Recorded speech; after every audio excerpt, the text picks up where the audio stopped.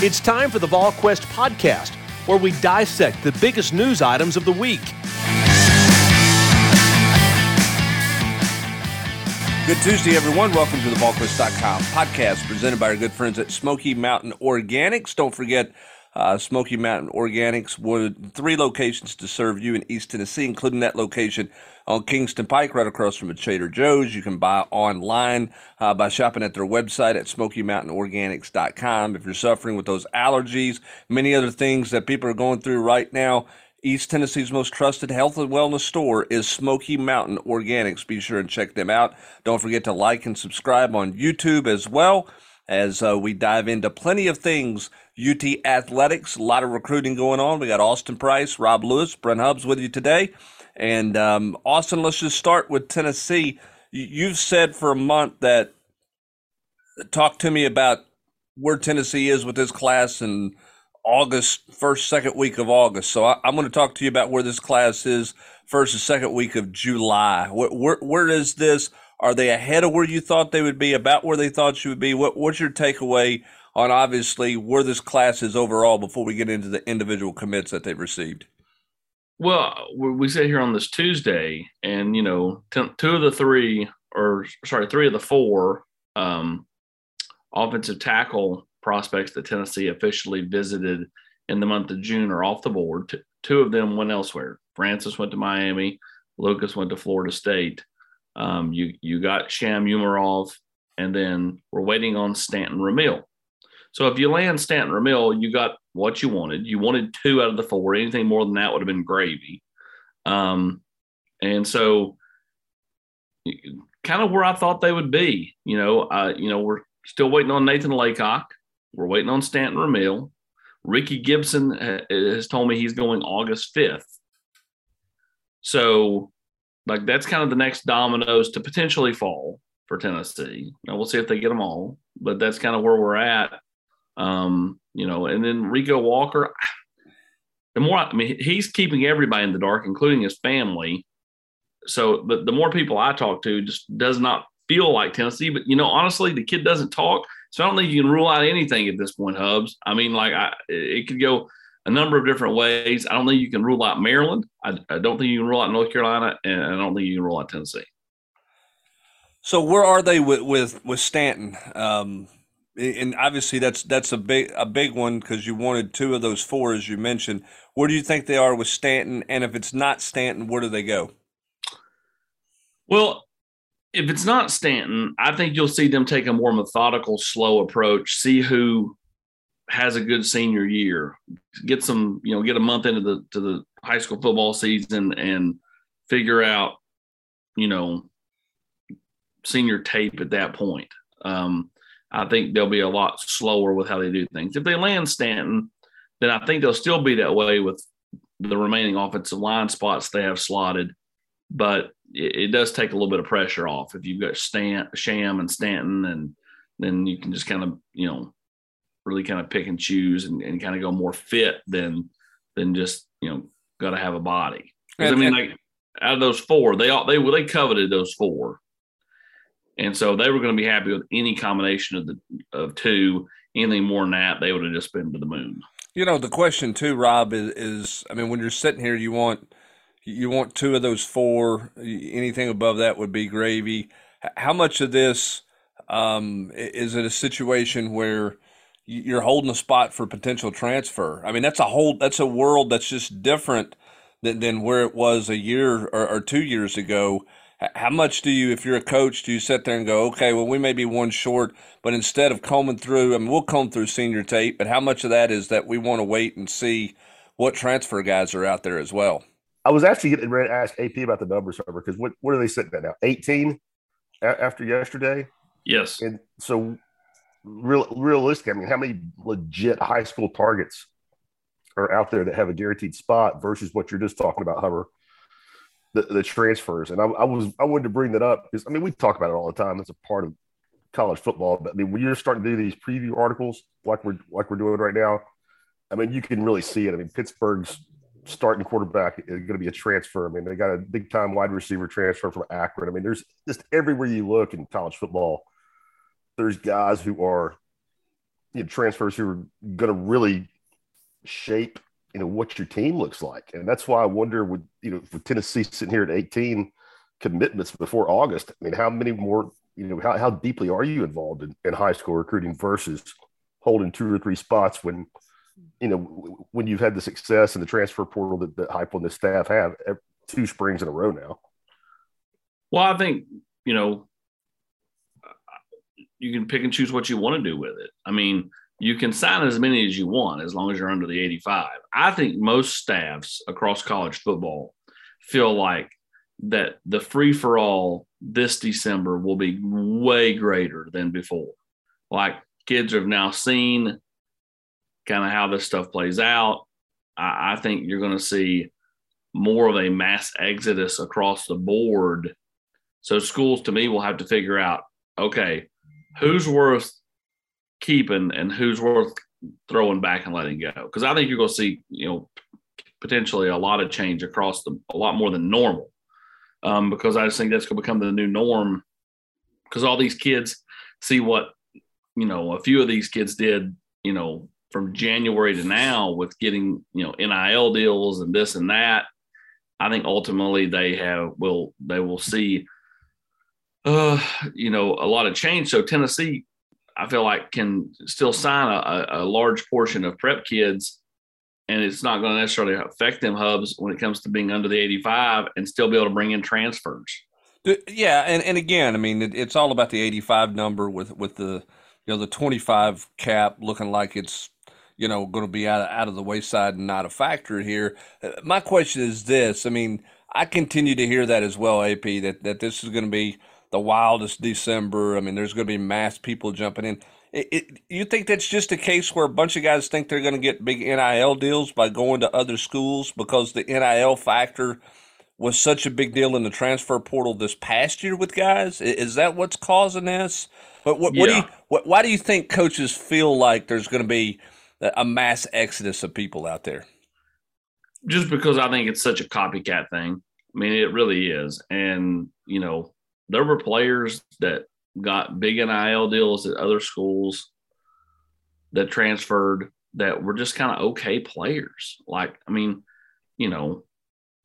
schools are a little more desperate than they were before when it comes to, the transfer portal, bringing in transfers, got to have this guy. Well, he only had, very little production. It don't matter. We got to have him. Have you seen him? I mean, I think we can get the most out of him. That's every coach thinks they're the, going to turn the water into wine, so to speak, with kids. So yeah, I just think everybody I talk to is projecting this. Now, maybe it don't happen, but I think, if you're Tennessee, you go and sign as many kids as you can, especially if you feel like they can be of value to your team. Rob, how do you? I mean, as a coach, I mean, you're sitting here looking at that. To me, that's the most dangerous slope, right? I mean, that is the equivalent of overpaying for a free agent, right? You go take a guy and take him from another school, and all of a sudden you're in a situation where he's got a big NIL deal. I mean, how do you think coaches have to be more mindful of that, and that's something that's going to have to get a handle on before anything else gets a handle on? Because that one feels like it's spiraling pretty out of control in terms of stuff that's being thrown around to transfers out there. I mean, I think it's definitely part of it. And I mean, I don't know. I mean, there's no salary cap. So it's not, I guess in theory there might be about how much your collective has to spend, but there's no hard cap. I think for coaches, making sure that, like what AP's talking about, making sure that you don't, inflate how good a guy is or how much he can help you just simply because of your own needs.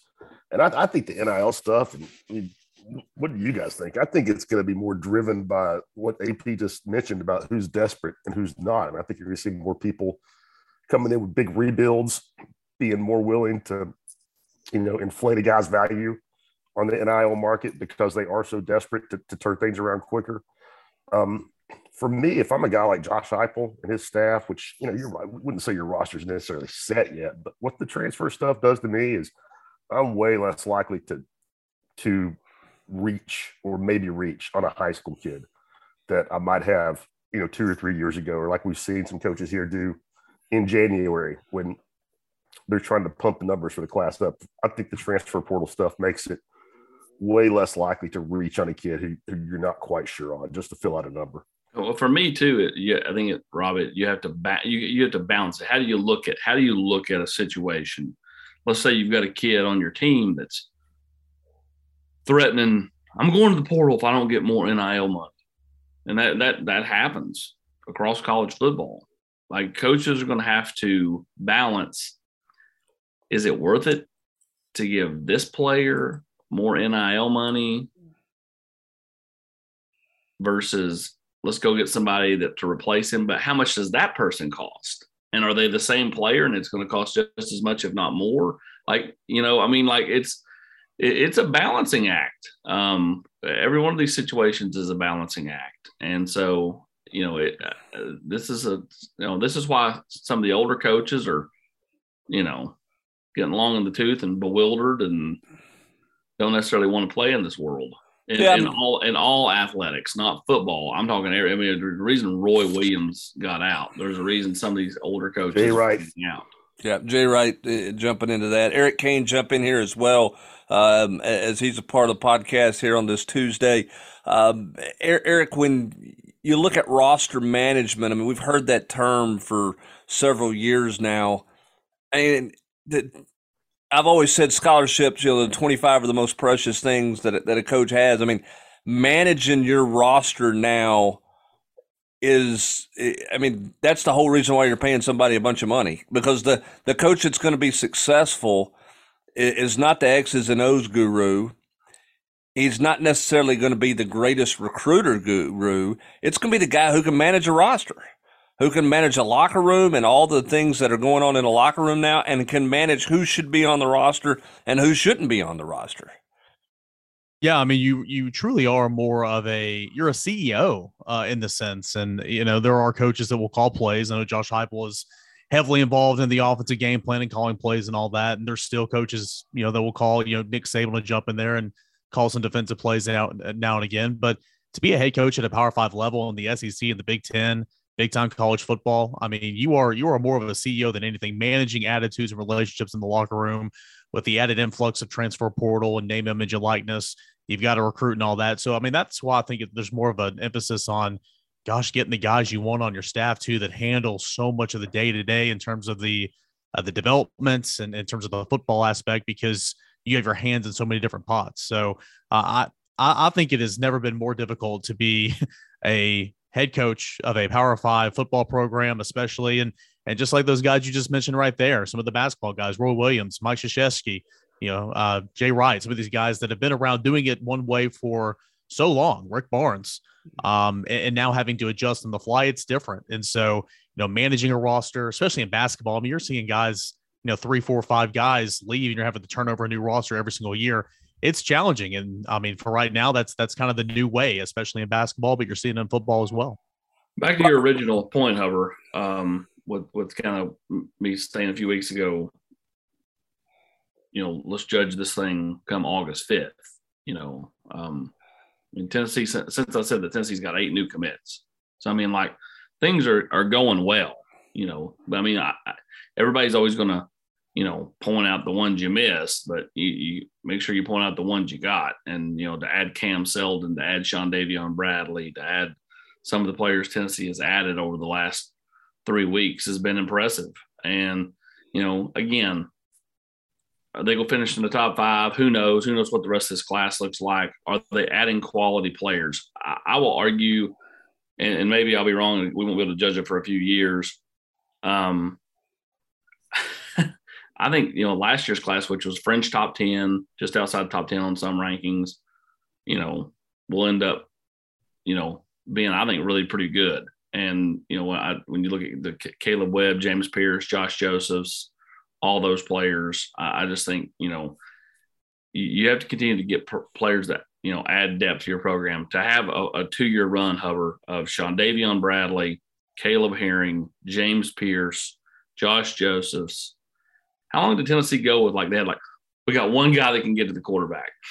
So if he had an off game, you can get to the quarterback without bringing like blitzes from 12 different directions. I mean, to be able to get some guys that can potentially be that and like several bodies, like when's the last time Tennessee had this many guys that were thought this highly of as recruits, as edge guys? Can you remember a time? Because I don't remember a time where Tennessee had this many in the last 15 years. Oh, it's been a long time. There's no doubt about that. And you're right. I mean, this staff is recruiting well. I think you're seeing the results of everybody knowing what the defense is going to be, knowing the offensive identity. Rob, you're not selling hopes and dreams. You're selling some tangible results that I think creates a yield for you. They've certainly got to finish in some areas. There's no doubt about that. But given where this program is, I mean, Josh Heupel's been on the job, 15 months? Is that right? 16 months, something like that? I mean, Rob, I think the assessment of where they're at in recruiting, and the biggest question mark surrounding Josh Heupel was his ability to recruit. It's gone well for Tennessee. Perfect? No, it never does. But you can't look at where they're at right now and say, man, they really have struggled to recruit since Josh Heupel's been here. Especially when you're talking about, I mean, they had a nice year last year, but it certainly wasn't, off the charts in terms of wins. And to AP's point about edge rushers, I mean, I think behind quarterback, maybe receiver. I mean, those are in today's game, those have become possibly the most dynamic, impact guys on the field. And however think about it, was Derek Barnett in the 2014 class? Maybe 13. Anyway, yes, he was in that class with. So you're talking about two quality NFL edge guys in the last 9 years, him and Darrell Taylor, in this league. I mean, how many guys has Alabama had or Georgia had? And Darrell Taylor was a what? High school wide receiver. Yeah, he was a 3-star wide receiver that everybody. I mean, when Tennessee took him, it was like what an ultimate reach, and obviously he went on and his body blew up, and it was a great projection, and he ended up being a really good player there. Well, and nobody thought Barnett was going to be number 9 pick in the draft. No, nobody thought that. I mean, I thought he would be more productive in the NFL than he's been, but nobody saw him coming out of high school being that kind of guy. I want to ask all three of you guys this question. We're talking about transfer portal. Tennessee's used it to their benefit the last couple of years. Austin, is this roster to the point where they can be that much more selective in terms of the transfer portal, where it's not filling out a roster or I mean, I guess what I'm saying is, do you see them taking 4 or 5 transfers, 6 transfers, or do you think they're going to be a little more cherry picking just for a guy at this position or one guy at this position? Has the roster gotten to that point where the transfer portal is viewed a little differently by Josh Heupel and his staff? Do they have to go down to the morgue and see which one's still warm? No. No. Yeah, I mean, I do think you can eloquently put, by the way. You can that one's still 78 degrees. Let's roll it out there. Yes, I think you have to view it that way. I mean, they're not where they want to be. They're still building the roster they want, but at the same time, I do think that they're sure not where they were a year ago. A year ago, they had less than 70 scholarship guys. Most of them, no one thought were ever going to be factors. Some of them probably, didn't think they would be factors themselves. And yet they were out there playing last fall. And so, I think they're in much better shape going into this fall. That doesn't mean that they don't have question marks. They've still got guys that have to prove themselves. But, I think you just feel a little more stable across the board from a roster standpoint. You guys know the numbers a lot better than I do in terms of where they are in terms of the overall 85 and all that. But I think exactly what Austin said. Are they where they want to be? Absolutely not. But I mean, it's almost night and day compared to last spring, last summer. They had to go get guys. You had to go get a Caleb Tremblay, a Deshaun Terry. You had to go get a Juwan Mitchell at linebacker. I mean, you had to go get some guys and Brandon Turnage and those guys to kind of fill out a roster. You've got numbers. I mean, some position groups you don't have much proven depth, and understand that. I think after the 2022 season, Tennessee should go get a linebacker in the transfer portal. I think you're always trying to look for an impact defensive lineman, but I think you're to the point now to where it's not necessarily a need. It's not a necessity. It's just it's a supplement. You're going out and helping to add to, what you have. And by that point too, hopefully, adding to what you've developed, behind some guys that might not be playing right now. So where you want to be, no, but I think you're in a position to where you can kind of pick and choose a little bit, especially in certain positions, to where last year you just had to go get some guys and fill it out, right? Rob, is that in some ways a harder position to be in, because you have to fight the whole notion of, as Austin said, take the first guy out there. I mean, look, it was pretty obvious they were combing the last 2 years because they need numbers. Now you're in a situation where you're select. I mean, but there was a point where they couldn't even comb back in December, Hubs, because they were trying to self-impose and all this stuff. So They missed a portion of the cycle. That's a good point. They did miss that. But I guess what I'm asking, Rob, is how hard do you think it is from a coaching staff standpoint, from an evaluation of weighing transfer versus high school kid that may not help you for another year? You know what I'm saying? I mean, it's obvious when you come into a rebuild, hey, I got to have a guy, right? Or it's obvious if you use basketball as an example. If you're down 6 guys, you can't go get 6 high school kids and develop them, right? I mean, you got to go get immediate help. How hard is that to evaluate at this point, you think, if you're Josh Heupel? I think it's a fluid situation. I mean, I think it depends on, where, like what you were just saying, where you're at. I mean, I don't think Tennessee needs to carpet bomb the transfer portal like they did. I think you can more spot recruit, pick and choose to fill specific holes instead of depth. But, I think the challenge comes in what a lot of coaches complain about, Hubbard, is that you're recruiting your own roster really every day, because you might have a hole in December that you didn't think was going to be a hole in August because, some redshirt freshman that you thought was going to develop and challenge to start in the spring, and not happy. He's moving on. So I think that's the hardest part to evaluate is, you can just get blindsided in December and have a need where you didn't think you're going to have a need for 2 or 3 years. I think that'll happen. I think that'll happen this year. Everywhere, not just Tennessee. I mean, it'll happen everywhere. And not just football, all sports. Sure. But Hubbard, your question, I think it's going to be harder for Tennessee and anybody in their position, because you are going to go after juicier targets now. I mean, you're not going to be, just chasing kids because you need a backup guard. You're going to be chasing guys who, are plug and play starters, and the kind of guys that everybody else is chasing too. But you don't want to be Ole Miss. Sorry, I jumped in front of you there, but like Ole Miss right now and there's a long way to go. I mean, it's a long way between now and December. We all know that. They will get more commits, of course, but you've got 6 commits right now for the 2023 class. And I'm penciling out Ole Miss right now because they're 65th in the country in terms of the rankings per Rivals. They were one of the teams, Lane Kiffin being very active, obviously telling everybody about it on social media about going and getting guys into the transfer portal and this and this and this. And that's great. But I mean, again, what builds a team is the traditional recruiting cycle. So you can't just take the year off right now, right? So I mean, I feel like for the Ole Miss program, you want kind of a balance there, because right now it's been all transfer portal, and right now the rankings for the 2023 class are kind of suffering. Again, a long way to go. South Carolina is another one of those teams, and they're a little bit better off than Ole Miss right now. They've got 13 commits, but South Carolina is very active in the transfer portal, but still sitting outside the top 30 right now. I feel like there's just got to be a balance right there, way more so than those two teams. And I think Tennessee's kind of found that balance last year and a little bit this year so far. Well, I think Lane's found it easier to get kids to come to Oxford that were at other programs versus high school programs. And so I think that's kind of his recruiting strategy. He'll cherry pick what he can get out of the high school ranks.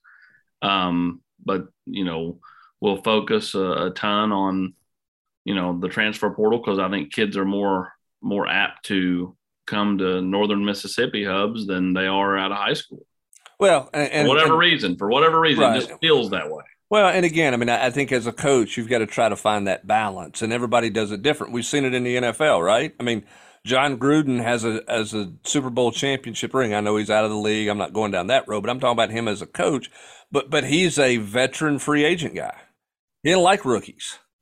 He didn't like draft picks. I mean, that wasn't his thing. He wanted to always trade a draft pick, for a bunch of veteran players. He always wanted a veteran team. Then you look at a guy like Bill Belichick, and what New England did. They found all these diamonds in the roughs and developed guys, and they had a balance. They went and got free agents. There's no doubt about that. So I think it's fascinating to kind of see how the college game transitions into that balance, which is something that the NFL always deals with because of the free agent market here. All right, a couple things we got to get to. Rapid fire. Let's wrap up a little of this recruiting talk. And I want to get to some basketball stuff Rob had over the weekend. Austin, why did Shadavion Bradley commit now?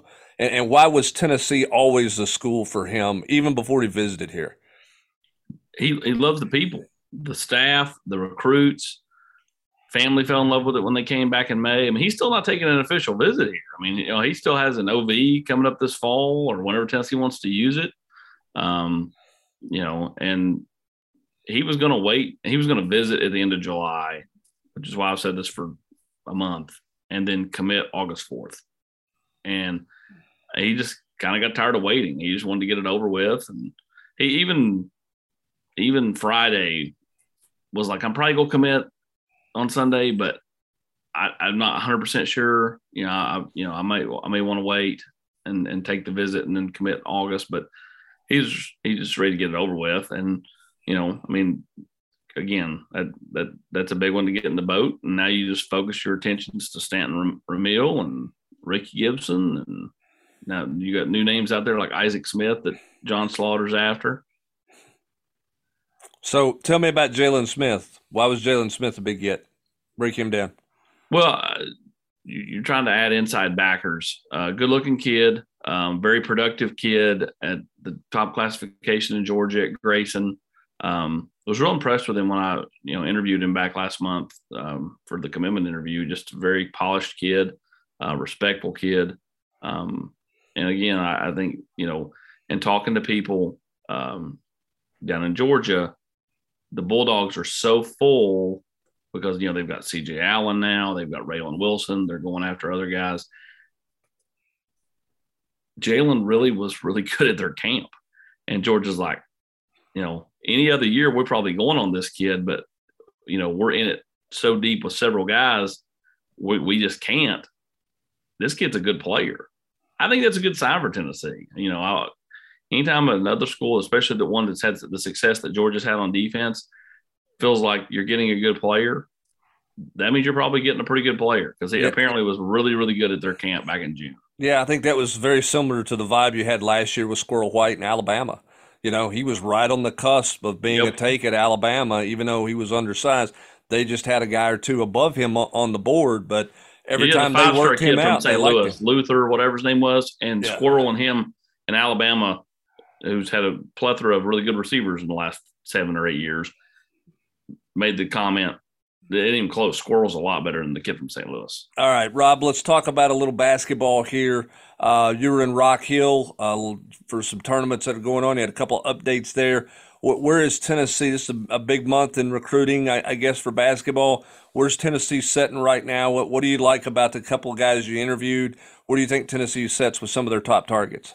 Well, the only really top target in 2023 that I had a chance to personally catch up with last week was Freddie Delone, and I think Tennessee is deep in that one, and I think he's a really good player. I was glad to have a chance to see him in person. He's a fringe top 100 guy in Rivals, so some fans may not be super excited about it. He's a really good player. I don't get caught up in the rankings game, but if he's number 114 or whatever, it's a heck of a year in 2023. I mean, he's 6'5", can play both guard spots, and officially visited Tennessee last month. He's been to Virginia. He's been to NC State. Wake Forest is trying to get in there. He has a trip set up to UConn. I think Tennessee's in the top 2 or 3. I think with the coaching situation at NC State being kind of uncertain, I like Tennessee's chances versus them. I know Wake Forest is pushing really hard, but they're kind of new to the game. So we'll see. If he decides before school starts, which he's kind of going back and forth on, then I think Tennessee's right there and one of the 2 or 3 under serious consideration. The biggest storyline this week is Justin Edwards, and what's he going to do? He tweeted out top 5 5-star guy consensus one of the top prospects in America, said he's going to announce this week at Peach Jam. Feels like it's just Tennessee and Kentucky. That's the only places he's visited. I know Auburn has really tried to get in there hard, but he has not made a visit. And Tennessee and the Wildcats, I don't have a great feel. I don't think he's told Tennessee anything, but that is one to watch that he said he's going to go this week, and that's a guy that Tennessee has put a lot of effort into. All right, so we'll see what happens with him. That's obviously big news there. We'll keep close tabs on that. Last thing for you, Rob, you've been working on the position or the opponent previews.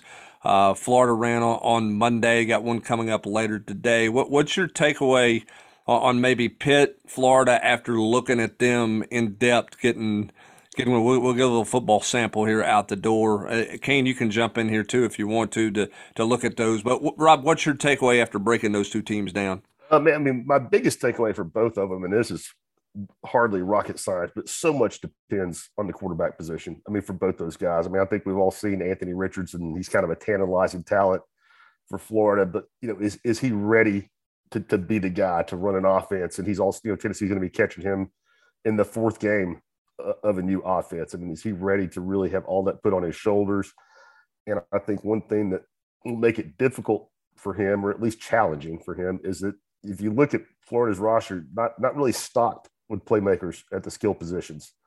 Don't have a lot of dynamic guys there like we've seen in the past. Even when Florida has been down, they've had some big time playmakers at certain spots in the last few years. I don't see that on this roster. Somebody could emerge, but I think Richardson's burden is going to be made heavier by the fact that he's, I don't think he has a lot of guys that can take something small and turn it into something big.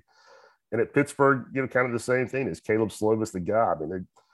They lost, Pickett, the only quarterback in the first round. They lost Jordan Addison, who was one of the most dynamic receivers in the country. And I just don't see them plugging in and picking up the slack. Slovis had a great freshman year and kind of fell off the map. They have a new offensive coordinator. So Tennessee catching them early, new quarterback, new offensive coordinator. I think both those things play into Tennessee's hands in those first two matchups. And Florida, outside of Brenton Cox on defense, they don't really scare you like they have so often in the past, just, with edge guys or big time cornerbacks. It's not a rebuild like Tennessee fans had to watch multiple times in the last 10 years, but if Florida is much better in the middle of the pack in the SEC, I'll be surprised. Yeah, I'll add quickly too. I couldn't agree more in the sense of a lot of change these two programs going through. Not necessarily as much for Pittsburgh, but as Rob pointed out, new play caller, a new quarterback. You're losing your biggest playmaker. You're going to have a sharp defensive line, a front seven. Pittsburgh usually does. So how do you combat that? But can you take advantage of that first road game of the season for Tennessee, and will be the first test? I think that'll play big for the Volunteers and for Florida as well. Anthony Richardson, I think he's got one of the highest ceiling in the country. But can he start making strides to reach that year one in a new system? Not as many playmakers, not as much help as you're used to. I think Tennessee, who I believe has a lot of talent on this roster as well, needs to take advantage of that and should take advantage of that this year here in the early going. Yeah, we'll see. Richardson's been all about his legs. Can he do more than just his legs at the quarterback position? And Pittsburgh's defense is never going to go away. They're always going to have a solid defense. Maybe not great, but they're always going to be solid under Pat Narduzzi. We'll continue our opponent previews coming up throughout the rest of this week and into the early part of next week. And then late next week, middle to late part of next week, we will start with our position previews as well as SEC Media Days coverage, and then we'll get you ready for the start of fall camp as Josh Heupel will meet the media at SEC Media Days and then meet the media locally for the first time on July 31st. Mailbag podcast coming up later this week, but that's going to do it for this edition of the Smoky Mountain Organics VolQuest.com podcast. For Austin Price, Eric Kane, and Rob Lewis, I'm Brent Hubbs. Thanks for joining us. Have a great rest of your Tuesday, everybody.